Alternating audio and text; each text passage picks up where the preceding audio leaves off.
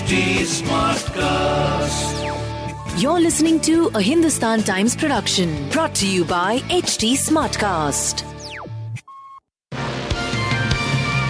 Hello, these are the top news for the day.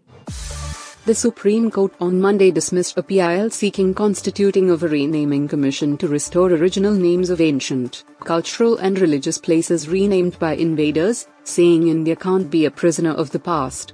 A bench of Justices K.M. Joseph and B.V. Nagarathna questioned the motive of the PIL filed by lawyer Ashwini Upadhyay, saying it will bring alive those issues, which would keep the country on boil. The bench said, "This is a fact that our country was invaded and ruled by a foreign power. We cannot wish out selected part of our history."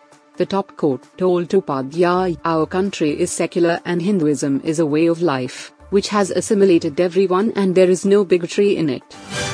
Delhi Chief Minister Arvind Kejriwal on Monday claimed that officers of the CBI probing the excise policy case were against Deputy CM Manish Sisodia's arrest but had to obey their political masters because of immense pressure.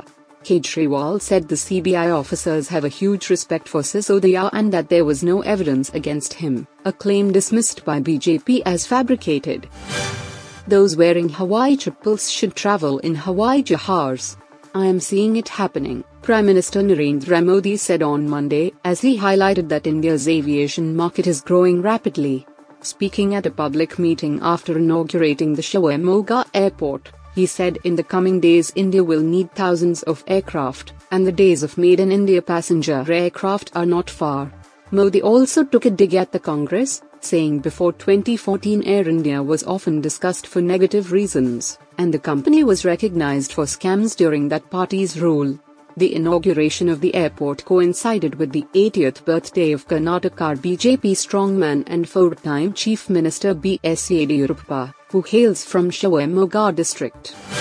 A depleted Australia will look to stand-in captain Steve Smith for inspiration after two demoralising test defeats in India as they try to salvage the series when the third match begins in Indore on Wednesday. Captain Pat Cummins flew home to be with his seriously ill mother after Australia's second straight loss inside 3 days in Delhi last week and opted not to return for the third test, saying it was best being here with my family. Opener David Warner will miss the rest of the series after suffering a fractured elbow and concussion in Delhi, and pace bowler Josh Hazlewood has flown home with a persistent Achilles. India's 2-0 lead means they have already retained the Border Gavaskar Trophy, leaving Australia the task of winning both of the remaining tests to level the 4-match series. Kartik Aaryan is celebrating after winning his first Best Actor award for his performance in last year's Bhool Bhulaiyaa 2 at the Zee Cine Awards on Sunday night.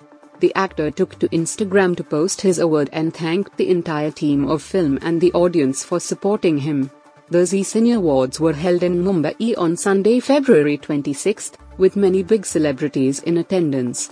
While Kartik won the award for Best Actor, Male, in a leading role, actor Alia Bhatt took the Best Actor, Female, in a leading role for Gangubai Katiyawadi.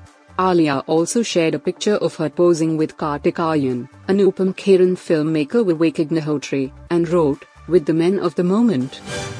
You were listening to the HT Daily News Wrap, a beta production brought to you by HT Smartcast.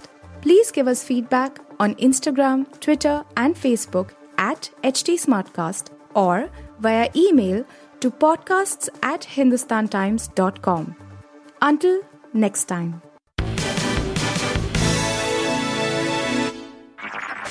This was a Hindustan Times production brought to you by HT Smartcast. HT Smartcast.